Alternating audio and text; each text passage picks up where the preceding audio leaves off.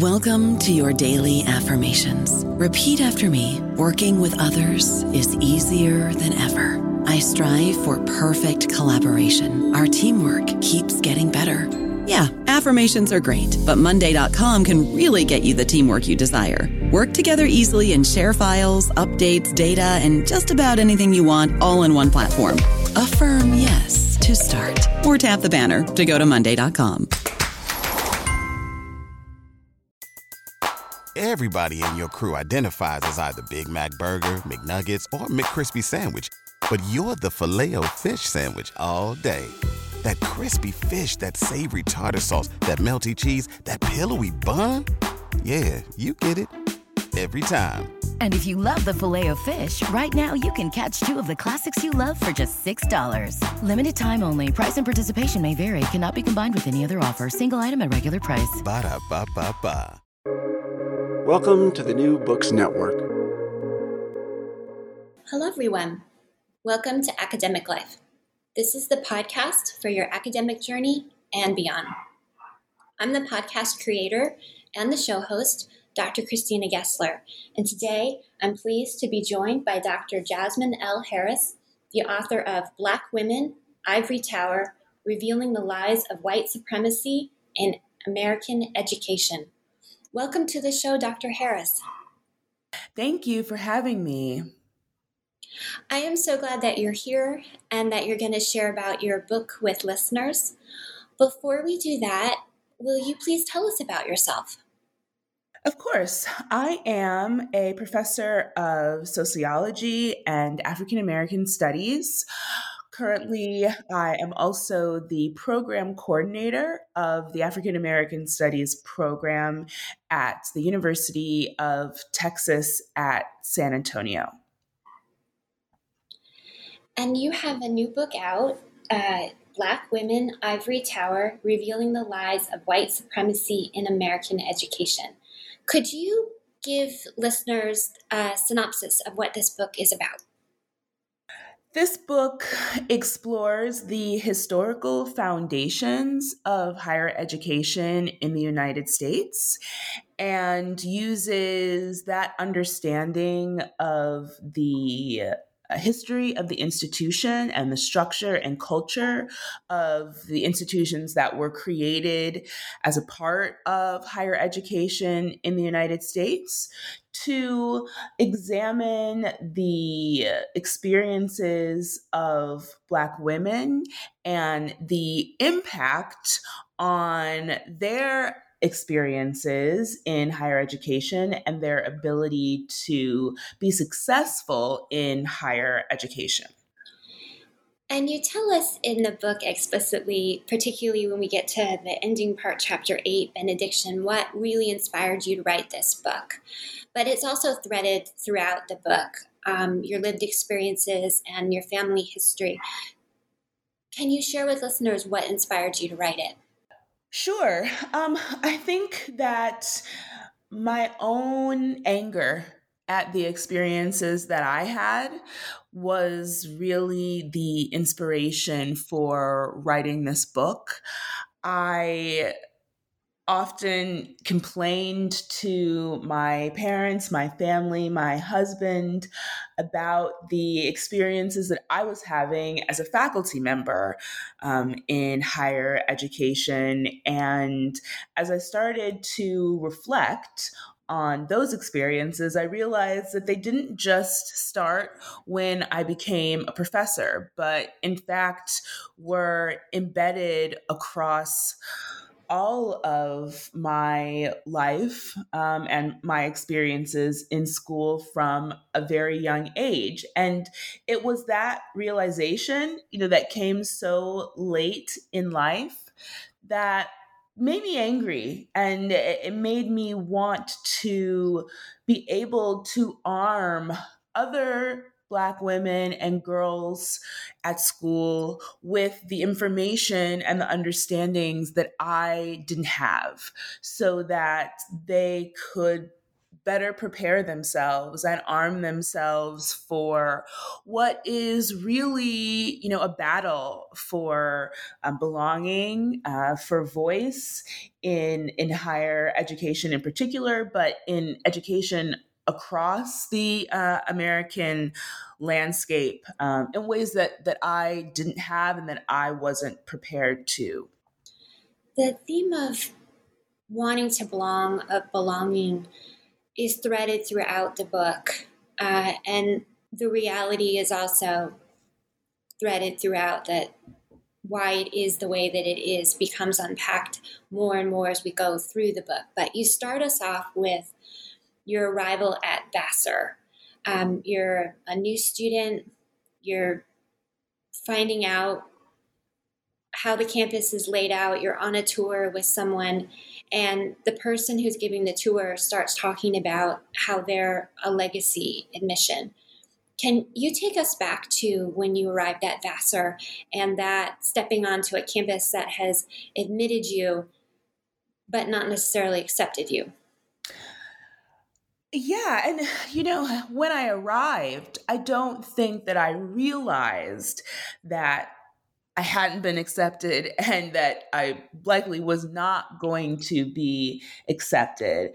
I always imagined going to college as this new world that all of us, new students, freshmen, would be um, exploring together, right? And that we would all have a measure of unknown about the campus, about the culture, about what it means to be a college student. And from the very first moments with other students, I realized that that was not the case. I tell the story in the book of the girl whose grandmother and great grandmother also attended the school. One of the boys who lived in the room next door to mine, his grandmother was named Alumni of the Decade that year. Another boy on the same hall that I lived on, his grandmother had donated the money to build the art museum on campus, and it was named after her. That's not in the book, but is a true story as well. And I was shocked, to be perfectly honest. It never occurred to me that I was going to be going to this school with a bunch of people who already had deep, lasting ties to the institution, who had already been on campus many times, not just, on campus visits, but over the course of their lives with their family for special events and things like that. And so, as I was traveling there, when I was on the plane, for example, I didn't think, oh, this is going to be a place where I won't belong. And in fact, I was excited to, embark on this new journey with a bunch of other people who were also excited to embark on this new journey. And what I found when I got there was a structure and a culture that was already pre-made and prefabricated for certain students. And I realized very quickly that I was not one of them. And so the starting place isn't in the same starting place for everyone. It's a false idea that the beginning is the first day. Exactly. Yeah. And how hard is that when you are starting college, which is already, such a different landscape than high school, right? And for me, I grew up in Minneapolis and I was now in New York, and so I'm 1,000 miles away from any family. And I am, ready and prepared in some ways for all of the unknowns. But this was an additional unknown that I had not adequately prepared for or been prepared for. You share in different places in the book about what that does to your self-esteem, to your self-trust, that you develop some anxiety, some health concerns, and the work that your research did to move it outside of what did I do wrong? Am I enough? To why is the institution set up this way? What did your research reveal?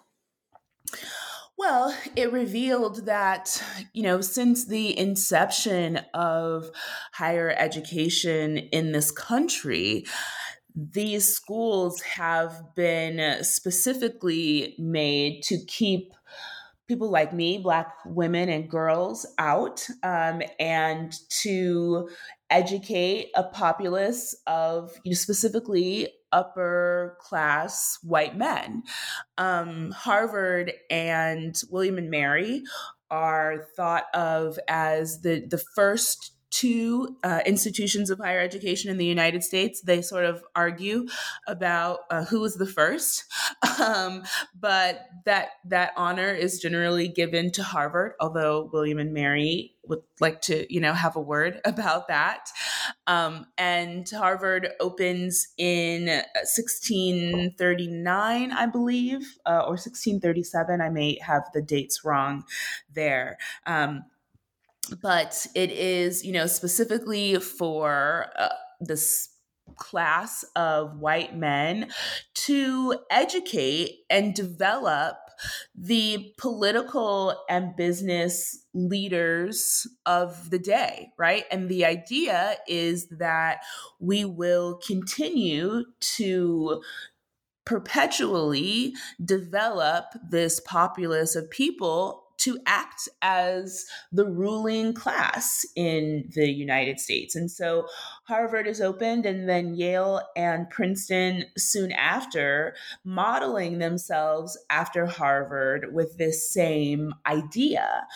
Interestingly, and I don't talk about this much in the book, though I probably should have. There is a lot of labor of enslaved people that is being used on these campuses at their inception and over the first 200 years or so, that is really important to the day-to-day functioning of the institutions. And so, much like so much else in the United States, we are there, Black people are there, right? But we are the laborers. We are the people who are keeping the engine of the school running. And that labor is rendered invisible in a lot of ways. When this is a story that's not in the book, but when I first got to Vassar, something else that I realized, I talked about the boys who lived next door my freshman year. They lived in a 2-room double. So I think now all of the dorms have been renovated, but at the time, the school hadn't renovated any of the dormitory buildings. And there was actually a lot of sort of pride in that, right? That you were living in these old ivy covered buildings, and they were very much in the same shape that they had been for hundreds of years at that point. And this 2-room double, and there were many like it in dorms across campus, had one big room that you would walk into, from the hallway, and then a really tiny second room that you could only get to from inside the bigger room. And those were 2-room doubles. So one person lived in the big room and one person lived in the small room. And I, immediately was like, what is this? Why would you build a dorm with rooms where there's such a distinct difference in size, right? And why would the women, because Vassar was all women until 1969 when they went co-ed, why would women want to live this way? And what I found after asking around a little bit was that those rooms were for the help, quote unquote, right? That's how it was positioned to me. I think the person that I was talking to did not want to say, for slaves, right? But they sort of positioned it post emancipation and talked about the maids that these rich girls would bring with them to take care of their needs on a day-to-day basis. But before those people that were helping them, women, were maids, they were slaves, right?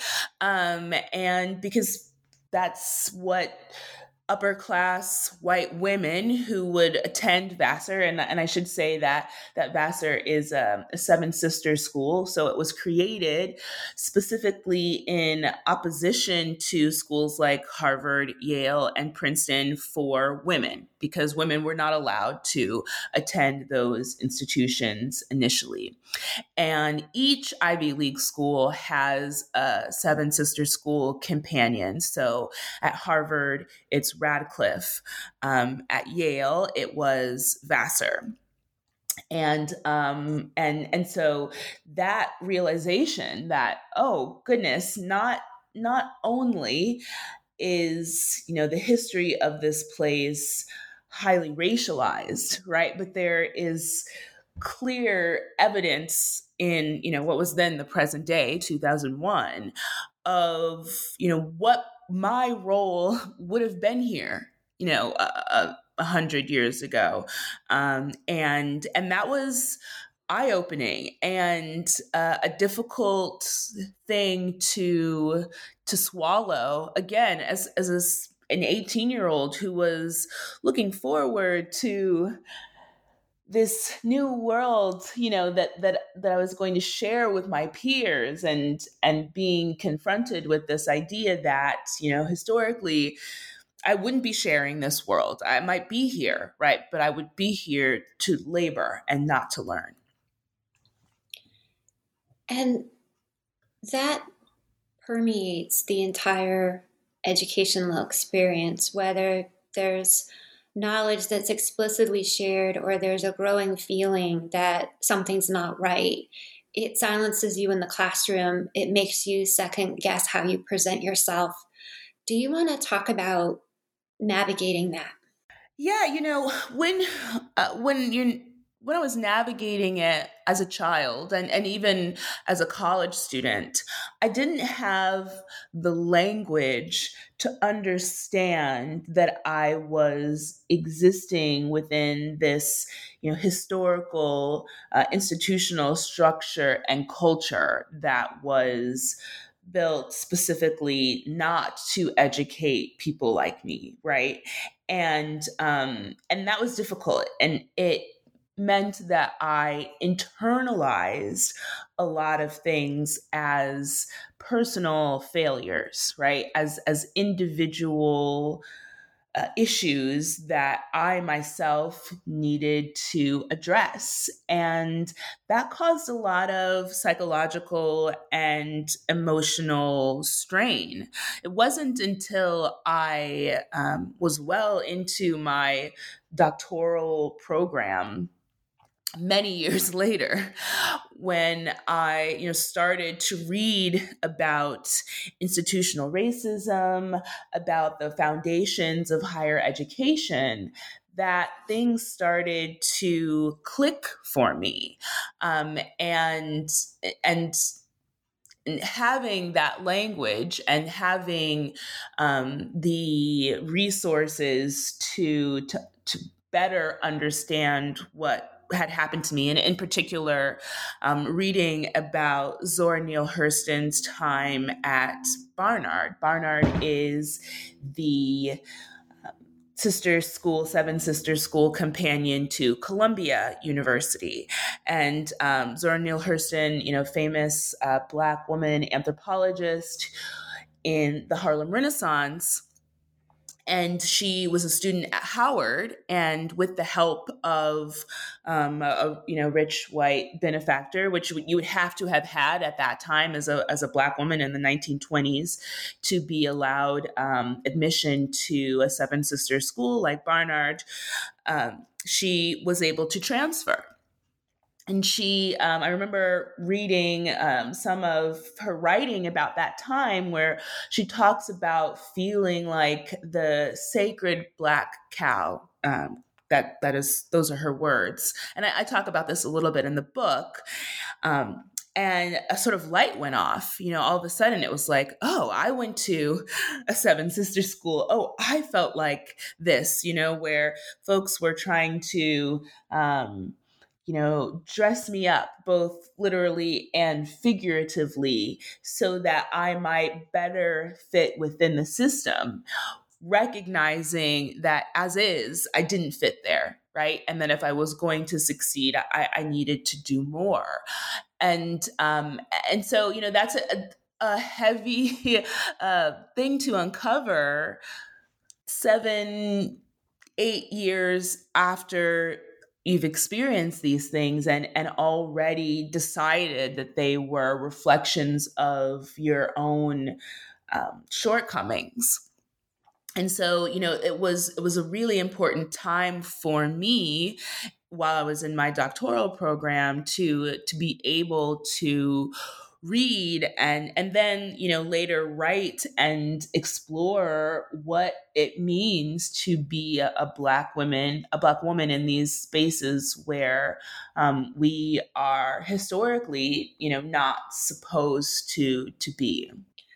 I don't know about you, but I'm very busy and I don't have a lot of time to cook. That's why I subscribe to Factor. Eating better is easy with Factor's delicious, ready-to-eat meals. Every fresh, never frozen meal is chef-crafted, dietitian approved, and ready to go in just 2 minutes. You'll have over 35 different options to choose from every week, including Calorie Smart, Protein Plus, and Keto. These are 2-minute meals. Factor meals are ready to eat and heat, so there's no prepping, cooking, or cleanup needed. They're flexible for your schedule. Get as much or as little as you need by choosing your meals every week. Factor is the perfect solution if you're looking for fast, premium options with no cooking required. Sign up and save. We've done the math, and this is important. Factor is less expensive than takeout, and every meal is dietitian approved to be nutritious and delicious. Head to factormeals.com/NBN50 and use code NBN50 to get 50% off. That's code NBN50 at factormeals.com/NBN50 to get 50% off. You take us through a lot of different numbers in the book. The percentages of Black women who obtain a PhD, the percentages of faculty in the United States who are Black, the percentage of that faculty who are tenured, the percentage of income boost that a Black woman would expect from having her higher ed degrees compared to income boost a white male would have with those same degrees. Do you want to talk us through any of these numbers and what they mean practically? Yeah. It's so first, right, the likelihood that a Black woman like myself would complete a degree is low. And Black women are, less than 5% of all PhD holders in the United States.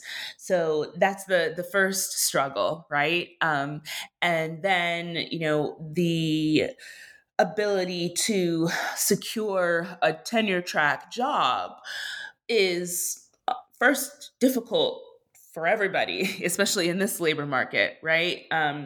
But for Black women, again, less than 5% of all tenure track jobs are held by Black women.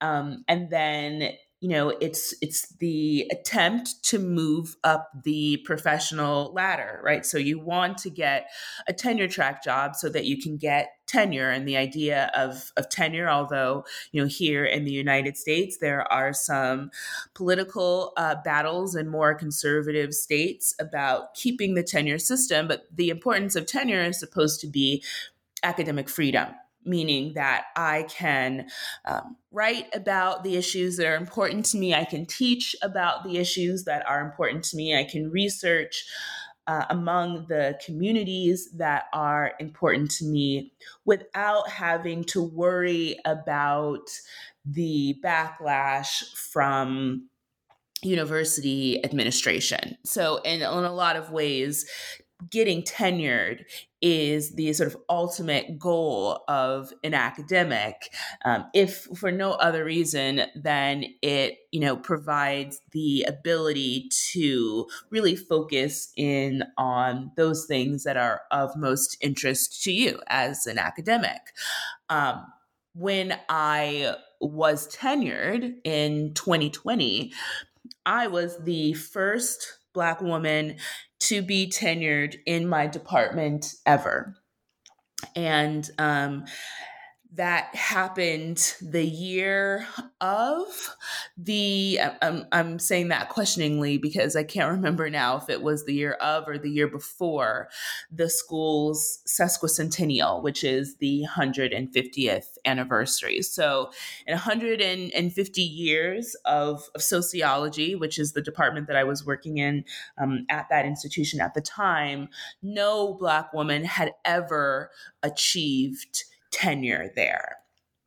And, the other reason you sort of alluded to that tenure is important besides academic freedom is because it also puts you in a supposedly a different economic position, right? Because you receive a raise in your salary, or at least at most institutions, you receive a raise. What is different for most Black women in academia is that we tend to, and this is across the board, Black women in general, Black people in general, tend to come from families with less accumulated wealth, right? Less disposable income, less support systems from family members. When I started my doctoral program in 2008, I was one of 12 students in the cohort, and one of very few who lived independently, did not get economic or financial support or much economic or financial support from my family members. And that's actually I won't say unheard of, but it's very rare in doctoral programs. There are usually a lot of folks whose parents are faculty members or PhD holders, whose parents, especially if they are white students, have significant savings that they can use to support their children as they make their way through the doctoral program. So I was already starting from a bit of a disadvantaged economic position. And it was always the hope that getting the PhD and being able to move up the professional ladder in this industry would provide me a measure of class mobility, right? And that's the way that we are in the United States socialized to think about higher education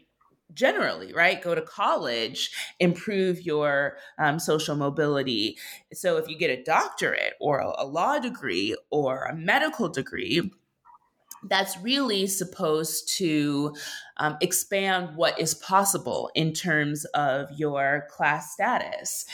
And what I came to understand personally, but also sort of structurally and culturally, is that that's often not the case for Black women because of the economic background that they come from, and so while we are here in small numbers, the impact on our lives more broadly is much smaller than it would be for our white counterparts. When we try to unpack how we got here, why we aren't further, why we are at this moment, you take us very clearly through the whole history in the book.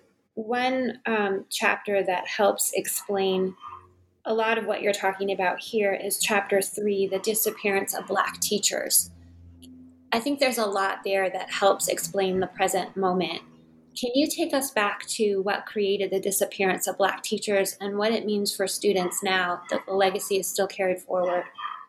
Yeah, it really begins with Brown versus Board of Education, which is ironic, given that that Supreme Court decision was meant to improve the educational experiences of Black students in the United States by requiring integration of schools. Previous to the Brown versus Board of Education decision, most of public education in the United States was racially segregated.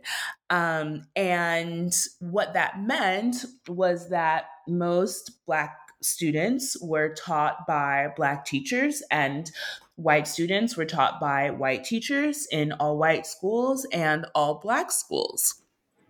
Um, and as you can imagine, the all Black schools and Black communities and Black neighborhoods in the United States had much fewer resources, right? Not much different from the way that it is today, ironically, again.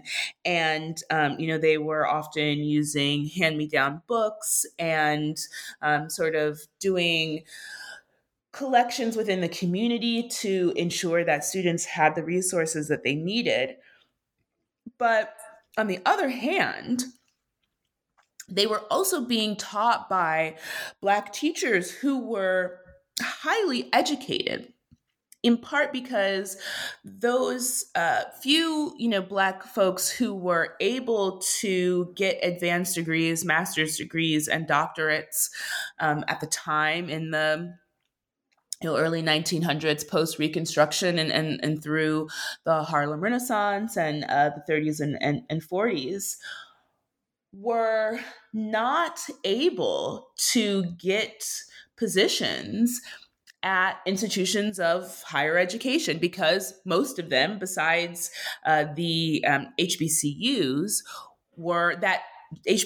that were created because land grant universities that were built on land that was given to them by the federal government, refused to admit Black students. And it took, a bit of time for HBCUs to be created and established as viable options for folks. And so you would have Black students, Black elementary school students, Black high school students being taught by doctors, right? Folks with PhDs, with MDs, with master's degrees from the Teachers College at Columbia University, which is where my great aunt Henrietta was educated. And she and her husband ended up back in Malvern, Arkansas, where they were from, teaching at the local Black high school because that was the only option. And so what that meant is these kids were getting excellent educations because they were being educated by, folks who were highly educated themselves, which would not have necessarily been the case in white schools. And once the Brown versus Board of Education decision came down and integration began, Instead of integrating all schools, right, bringing white students into Black schools and Black students into white schools, it only went one way. Black students into white schools, often via busing. My mother was bused in Milwaukee, Wisconsin, meaning that she had to get on a school bus and go to a school across town, which, in the post pandemic lockdown world doesn't seem that strange, but in the 50s, 60s, and 70s would have been very unusual, where students were used to going to the local high school in their neighborhood. And so only doing integration one way, Black students into white schools, led to the closing of many of the all Black high schools, middle schools, and elementary schools in these communities.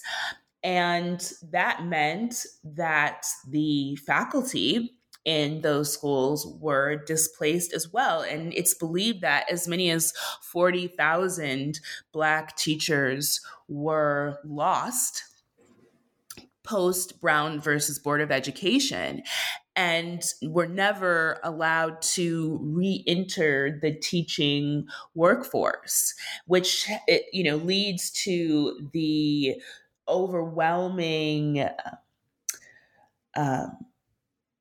what's the word that I'm looking for? Mismatch in terms of the identity of teachers today and the students that they are teaching. Again, to use my great aunt Henrietta as an example, and I talk about this in the book. She and her husband, she was a teacher at Malvern High School, and he was the principal. And post-integration, that high school was closed. And they were, probably because they had master's degrees, given the option to join the white integrated high school, but at lesser ranks.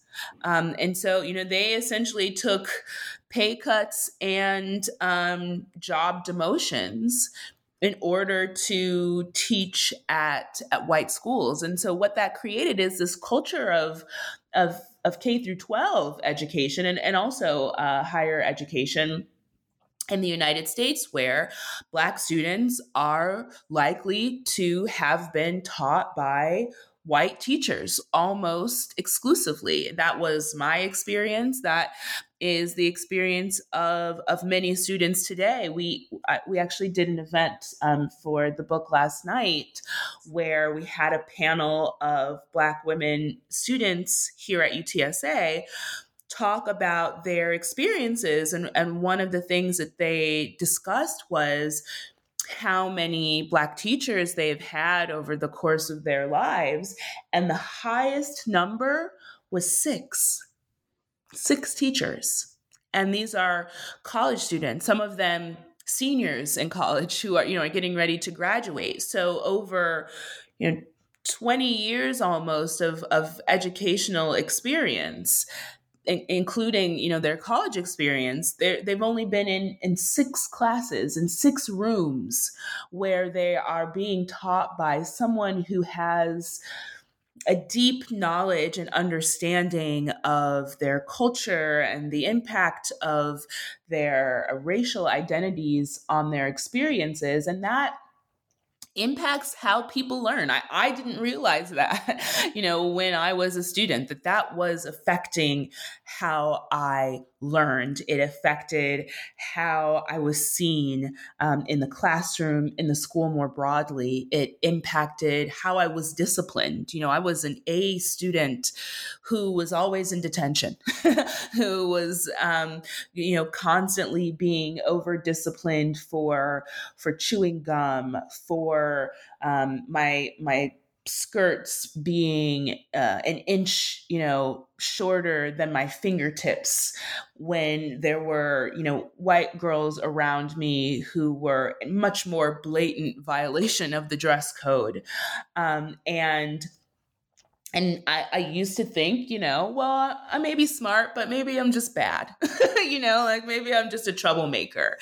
And it wasn't until I got older that I realized that those were minor infractions that I was being over surveilled for, watched constantly in a way that was impacting my, psychological and emotional experience and response to things in ways that I hadn't fully grasped. And so it really is unfortunate that much of the way that the education system in the United States works today is a reflection of the Brown versus Board of Education decision, because that was meant to be a landmark case, right? And it was led and spearheaded by Black girls and their families wanting to ensure that they had access to the best educations and the best resources. So it came from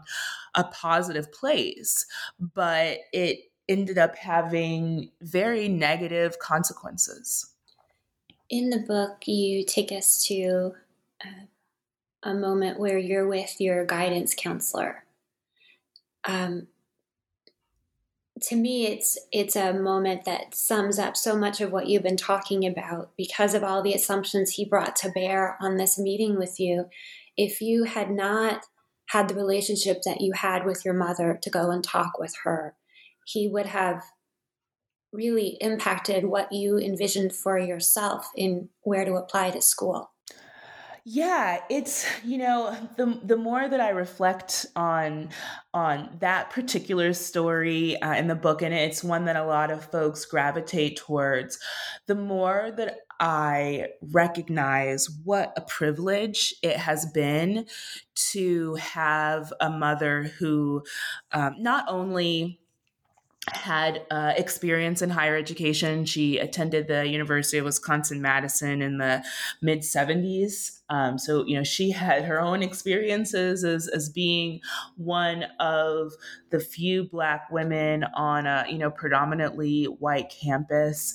But also, by the time that I was applying to colleges, she had also completed a master's degree and was working on a second master's degree. And so not only was it a privilege to have a mother who had those experiences, but also that she was willing to advocate for me, and that she made it very clear early on in my high school career, especially, that I know that she would be an advocate for me. And the more that I reflect on this particular meeting with the guidance counselor, the more that I think about all of the Black students who have had that same interaction with their guidance counselors, but because their parents, did not have the same educational background, because their parents didn't have the time or the wherewithal to advocate for their children in the same way, that our outcomes were totally different, right? Because to think, okay, I've done well in school. I've gotten A's. I'm in the National Honor Society. I'm on the track team. I am in the choir. I play an instrument. I'm involved in my community. I am running this small little babysitting business, as many of us who were influenced by the Babysitters Club were doing in the 90s. And now I should have my choice of where I want to go to college. And, to have a guidance counselor look you in the eye and say, I think that you need to put some more realistic schools on your list, was a deep blow, to my ego, if nothing else. Like, oh goodness, I thought, that I should have my pick of places where at the very least I would be a viable candidate, right? Not to suggest that I should get in everywhere that I apply, but the idea that schools like Vassar, like Harvard, are unrealistic, simply because of what I look like, right? Not because of what my transcripts look like or what my folder that the guidance counselor was referencing looked at was eye opening. But again, to speak to that privilege, I knew that my mother wasn't going to stand for that. If for no other reason than she had helped me create that list, and she is a headstrong woman, and so I was lucky that I was able to leave that meeting upset, but also confident that something would be done, right? And I didn't know exactly what would be done, but I remember leaving that meeting saying, no, I'm still applying to these schools, right? And if I don't get in, I don't get in. But I know that I shouldn't, and my mother is definitely not going to let this guy tell me, that these are not options for me. And I know that for so many Black students, they didn't leave those meetings feeling that way, right? They took the guidance counselor's advice and only applied to community colleges or state schools, or, started out trying to get their associate's degree rather than their bachelor's degree. And that's really the beginning of the diversion of Black students away from prestigious institutions. When you look at Harvard, Vassar even, which, their population of Black students hasn't changed much in the last 20 years. And you see that, consistently and perpetually, the percentage of Black students is, hovering around 4, 5, 6%, never really making it, all the way up into double digits. And you realize that's not because Black students are not smart. It's not because Black students don't want to attend these kinds of prestigious institutions. It's because the diversion of those students away from these institutions begins long before they ever even get the chance to apply. Right.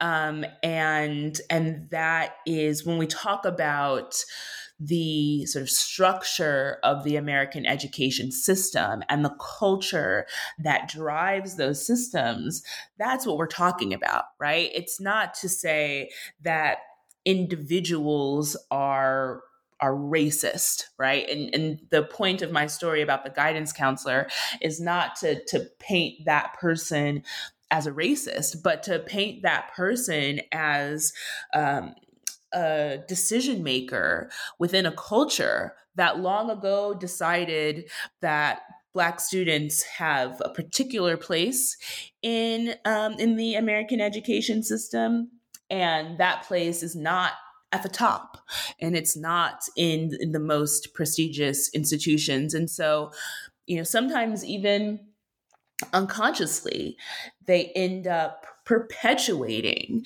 these very sort of racist ideas, and encouraging those sorts of outcomes.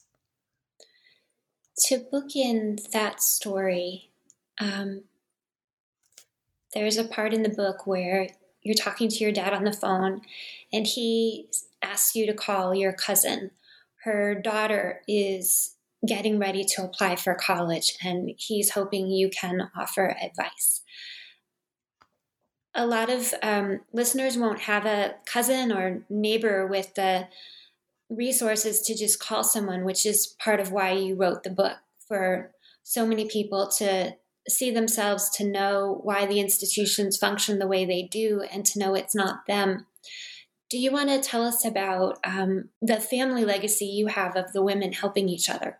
Yeah, one of the interesting things about the process of writing this book was uncovering all of these stories and sort of thinking about how we might have better helped each other, generation to generation, if we had been more comfortable and more sort of informed about the institutionalized nature of what we were experiencing.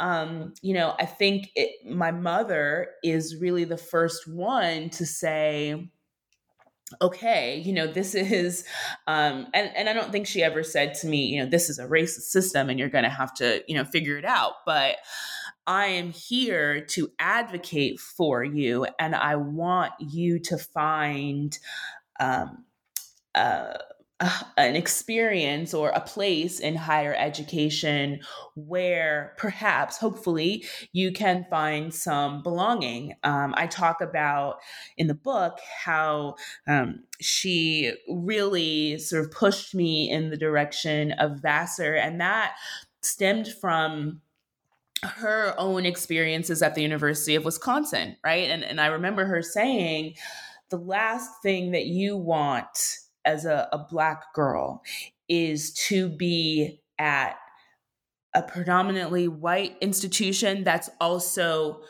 enormous, right? That has tens of thousands of students, because if there's anywhere where they can ignore you, it is there. And so I want for you to go to a school where, at the very least, it's small enough that you can attempt to assert yourself and your needs, and be more directive about your learning. And that was, a really important point, and definitely impacted my decision to attend Vassar. I think, unfortunately, for a long time, because of the experiences that I was having there, that I felt unprepared or unable to offer that same support to my family members. I remember being a college student. This is not in the book, but my uncles or my aunts would call and say, can you call your cousin, and talk to them about the experience that you're having at Vassar, and, encourage them to go to college.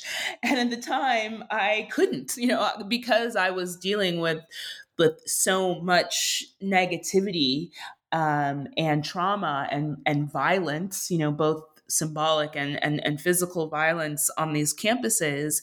I just, I remember always being at a loss, like saying to them, well, I don't know what you want me to say. I'm just trying to make it here myself. And I remember that being very difficult for them to understand, right? And the interesting thing about this book coming out is, now, my family members are starting to read it, and they're coming to me and saying, wow, I had no idea. I didn't realize what you were experiencing, and now it makes sense. Some of the things that you were saying, the ways that were acting, and at that time in your life.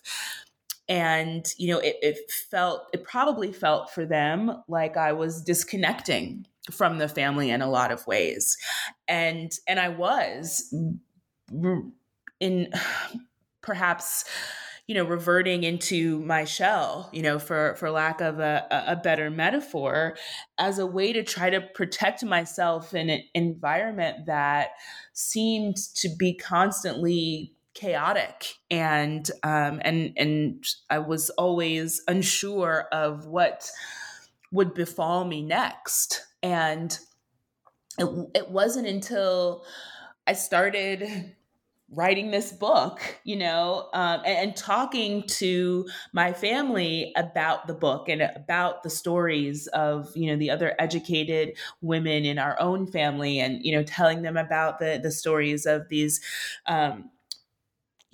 wildly intelligent and successful Black women across time that I had never heard of until I started doing research for this book, that I think I realized what my role should be. Right. And now that is certainly a role that I play in my family in terms of helping those of them who did not go to college, or only went to community college, or only went to a college for a year or two, to help their children, through this process, and to arm them with the information that I didn't have, in an effort to create a next generation in our family of college educated folks, and folks who were able to be college educated without all of the traumas that came with it for me and for so many Black women before me. And that is a privilege. I was talking earlier about the privilege of having a mother with those experiences, and being a willing advocate. And I'll acknowledge that my mother was a busy woman, and she had two daughters, and she was a single parent. My parents divorced when I was about 10. And so, she admittedly didn't have the time to do that for all of her nieces and nephews in the way that I think that she wished now that she could have.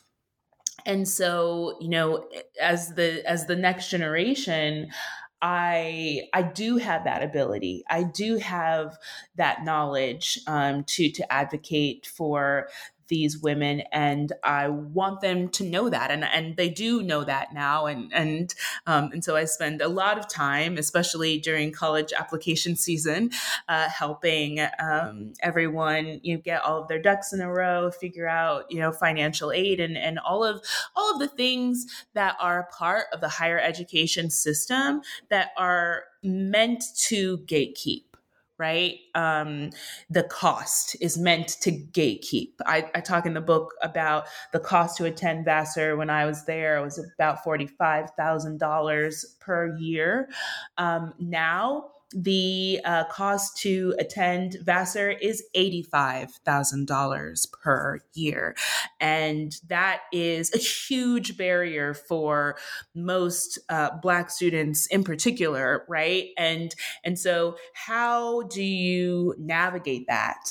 And because I have that knowledge, I am able to help them jump over those gates that are meant to sort of perpetuate this white upperclassness at these institutions. And that's a joy, that is something that gives me a measure of hope about, at the very least, our familial success and progress over the next 100 years. And my hope with this book is that, even though I can't be in everyone's family, that this book can be, and it can be a resource, and it can encourage Black students, Black women students in particular, to not be discouraged by these gates that are meant to keep us out, and instead give us the tools to figure out our way in.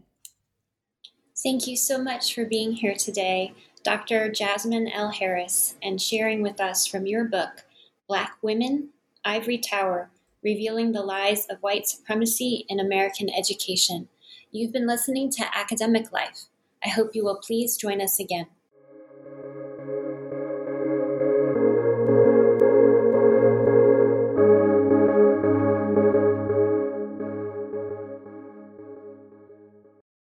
Lucky Land Slots, you can get lucky just about anywhere. Dearly beloved, we are gathered here today to... Has anyone seen the bride and groom? Sorry, we're here. We were getting lucky in the limo and we lost track of time. No, Lucky Land Casino, with cash prizes that add up quicker than a guest registry. In that case, I pronounce you lucky. Play for free at LuckyLandSlots.com. Daily bonuses are waiting. No purchase necessary. Void where prohibited by law. 18+. Terms and conditions apply. See website for details.